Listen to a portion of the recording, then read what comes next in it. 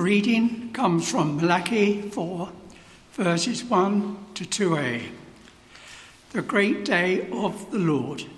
The day is coming, burning like an oven, when all the arrogant and all the evildoers will be stubble.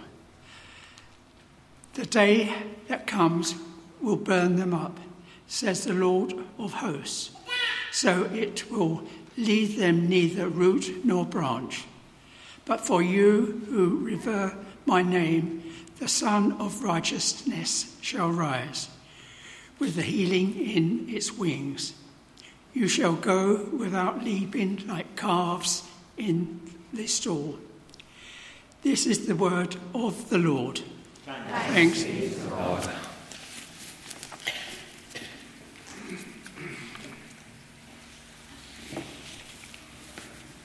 Thank you, Charles.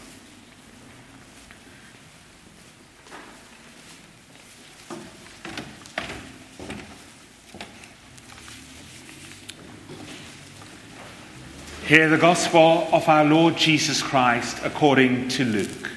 Glory to you, O Lord. Luke chapter 21, reading from verse 5 to 19. When some were speaking about the temple, how it was adorned with beautiful stones and gifts dedicated to God, he said, "As for these things that you see, the days will come when not one stone will be left upon another. All will be thrown down." They asked him, "Teacher, when will this be? And what will be the sign that this is about to take place?" And he said, "Beware that you are not led astray. For many will come in my name and say, 'I am he,' and 'the time is near.' Do not go after them. When you hear of wars and insurrections, do not be terrified. For these things must take place first, but the end will not follow immediately." Then he said to them, "Nation will rise against nation, and kingdom against kingdom. There will be great earthquakes, and in various places famines and plagues. And there will be dreadful portents and great signs from heaven. But before all this occurs, they will arrest you and persecute you. They will hand you over to synagogues and prisons, and you will be brought before kings and governors because of my name. This will give you an opportunity to testify. So make up your minds not to prepare your defense in advance. For I will give you words and a wisdom that none of your opponents will be able to withstand or contradict. You will be betrayed even by parents and brothers, by relatives and friends, and they will put some of you to death. You will be hated by all because of my name, but not a hair of your head will perish. By your endurance you will gain your souls." This is the gospel of the Lord. Praise to you, O Christ. And may I now speak in the name of Father, Son, and Holy Spirit. Amen. Please be seated.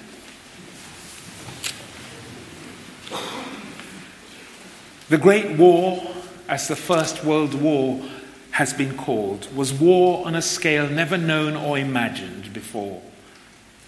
Between 1914 and 1918, some 65 million men took up arms. 10 million died in battle. 20 million were irretrievably wounded in their bodies or minds. And in just the Battle of the Somme alone, between the 1st of July and the 18th of November 1916, more than 1 million men were wounded or killed, making it one of the bloodiest battles in human history. And to understand the impact on British society, you need to know that from the Great War, 1 in 3 families had a loved one killed, wounded, or taken prisoner. 1 in 3 families. And it's why there are war memorials in virtually every village, town, and city around the country and outside this church at our Lich Gate. The British loss in the First World War saw 750,000 dead men. 750,000. France lost nearly 1.5 million men, double that of Britain.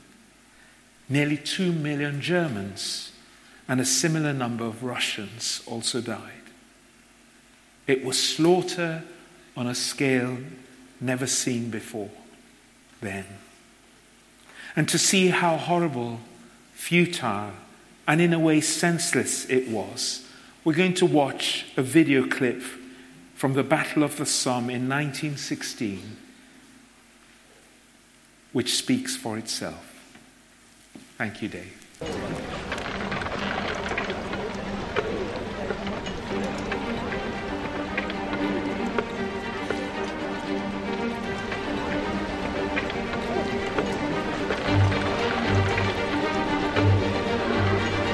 We realized that something big was being prepared because we could see the number of guns, new guns that were arriving on the front and the amount of shells that were coming. We were told by the generals of the battle that was going to be on the 1st of July, and we were also told that there wouldn't be a German within miles. There was going to be this bombardment that would knock hell out of the Germans, and all we had to do was get up and walk across. Just walk straight through to Berlin. It was what they were always called the dance of hell. It was bump, bump, bump, bump, bump, bump, bump, bump, shells bursting all the time. Could never get it out of my memory. We'd reached our attacking positions overnight and were all ready for the assault. I was next to the officer, and he said very shortly, only 5 minutes to go. At 7:30, every man climbed out of the trenches at the whistle of the officers, and not a man hesitated.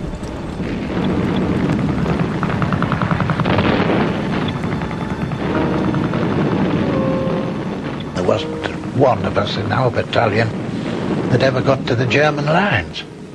You couldn't. It was absolutely impossible. You see, the Germans had these deep dugouts. They were as safe as the bank.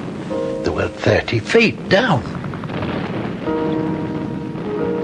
All I could see was men lying dead, men screaming, men on the barbed wire with the bowels hanging down, shrieking. I was just alone in a hell of fire and smoke and stink.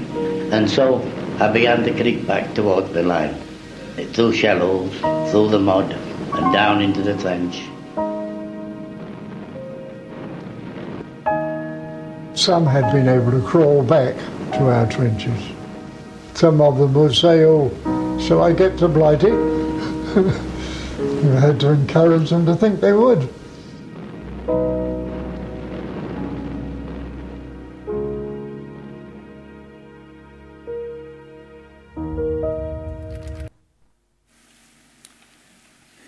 So all the horrors and mass deaths that new technology brought to warfare, with those horrible scenes being reported home, it was not surprising there was speculation as to whether the second coming was imminent. Quite a few Christians at that time felt the war was a prelude to Jesus coming again in glory, as they saw the First World War as the Battle of Armageddon described in the book of Revelation. Sadly, as we all know, wars did not cease after 1918, despite the revulsion at the senseless waste of so many lives. The horrors of the Great War did not prevent another world war less than 25 years later, which involved not just a theatre of war in Europe, but also in North Africa and the Far East. And since 1945, the list is unremittingly long. Just look at the oft-forgotten wars in which Britain alone has been involved since then. India, Palestine, Malaya, Korea, Suez Canal Zone, Kenya, Cyprus, Suez 1956, Borneo, Vietnam, Aden, Radfan, Oman, Dofa, Northern Ireland, the Falklands War, the Gulf War, Bosnia, Kosovo, Sierra Leone, Iraq, Afghanistan. And now Britain is helping with military supplies to Ukraine in its war against the Russian aggressor.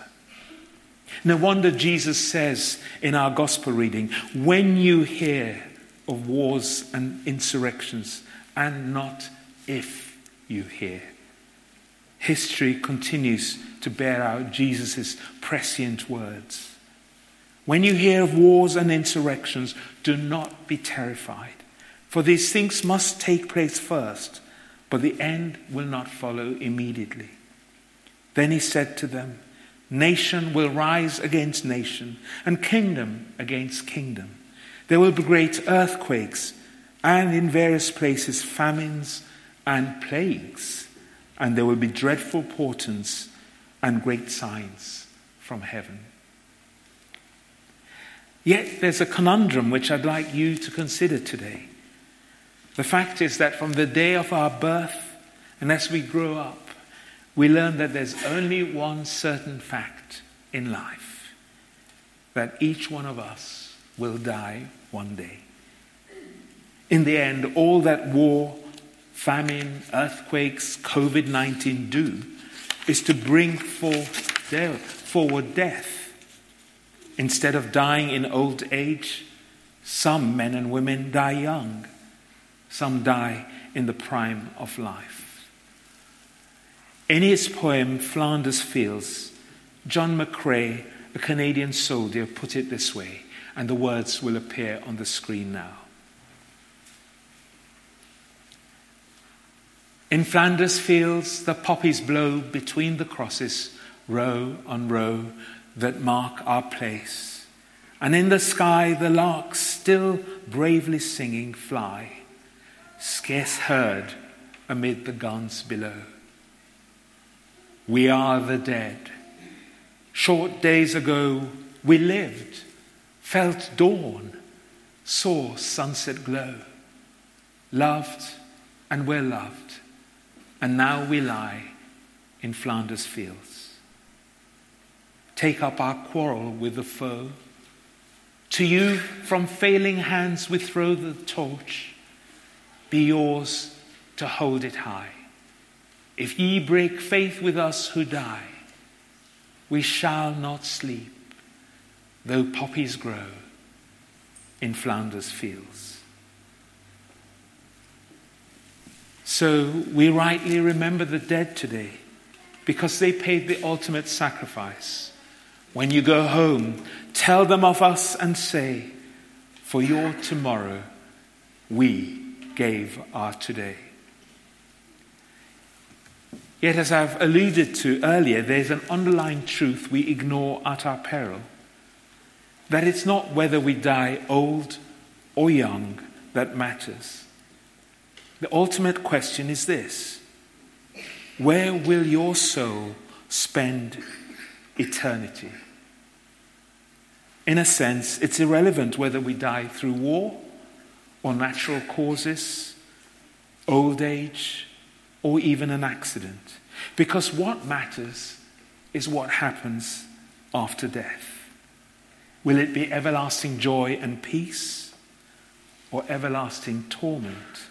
A torment worse even than the trenches of the First World War. In our reading from Malachi chapter 4, a judgment is prophesied. We hear evil will end as God's judgment comes on arrogant people who do evil things, while those who revere his name, who worship him, will triumph. Saints, it's not war or any other cause of death we should fear, but what comes after. Today, as we remember those who died untimely deaths for our today, perhaps before they could make the choice to follow Jesus, may I encourage you to invite Jesus into your life so that you may not be caught out by an untimely death. The greatest gift of all is Jesus, who gave his life for every one of us. Jesus, who is fully God, has paid the price to come into your life and take away the sin, shame, guilt, mess, and mistakes. And today he wants us to acknowledge him for the first time or afresh and invite him into your life. He wants you to trust him. He loves you. He made you. He has amazing plans for your life. And he's always wanted to have a relationship and share life with you. Why not join me in saying the next prayer out aloud? Maybe just reaffirming your faith in him. Or maybe saying that for the very first time. As you do so, something powerful happens. Jesus comes into your life and makes you clean, washes the sin away, and fills you with his love, peace, and joy. So join me, if you are able to, in this prayer of invitation to Jesus. Let's say, thank you, Jesus, for dying on the cross for my sins. I'm sorry for living life my own way. Please forgive me. Today I receive you into my life. I believe in my heart that you rose from the dead, and I confess with my mouth that you are Lord. I thank you for forgiving me, and I put my trust in you. Lovely to hear the children at the front reading that with me. Well, if you've said that, you've invited Jesus into your life. And you've chosen his peace, his joy, God's love for you for this life. Get in touch with us, or a Christian you know, to pray with you and to guide you as to the next steps. But of course, many of you are already Christians. You've already said that prayer before, many years ago, perhaps before your confirmation or when you came to Christ. But the question for you who are seasoned Christians is this: will Jesus recognize you as his own when you meet him after death? Were you really living this life for him? That gives each one of us pause to think and to amend our ways. As we remember the fallen and injured today from past and present conflicts, let us hold on to the glorious hope that not only will there be an end to war one day, but also that even the potential destruction of these bodies will not separate us finally from the presence of God. As Christians, we are in a relationship with God which transcends death. If we know him now, we will know him forever. Let us pray.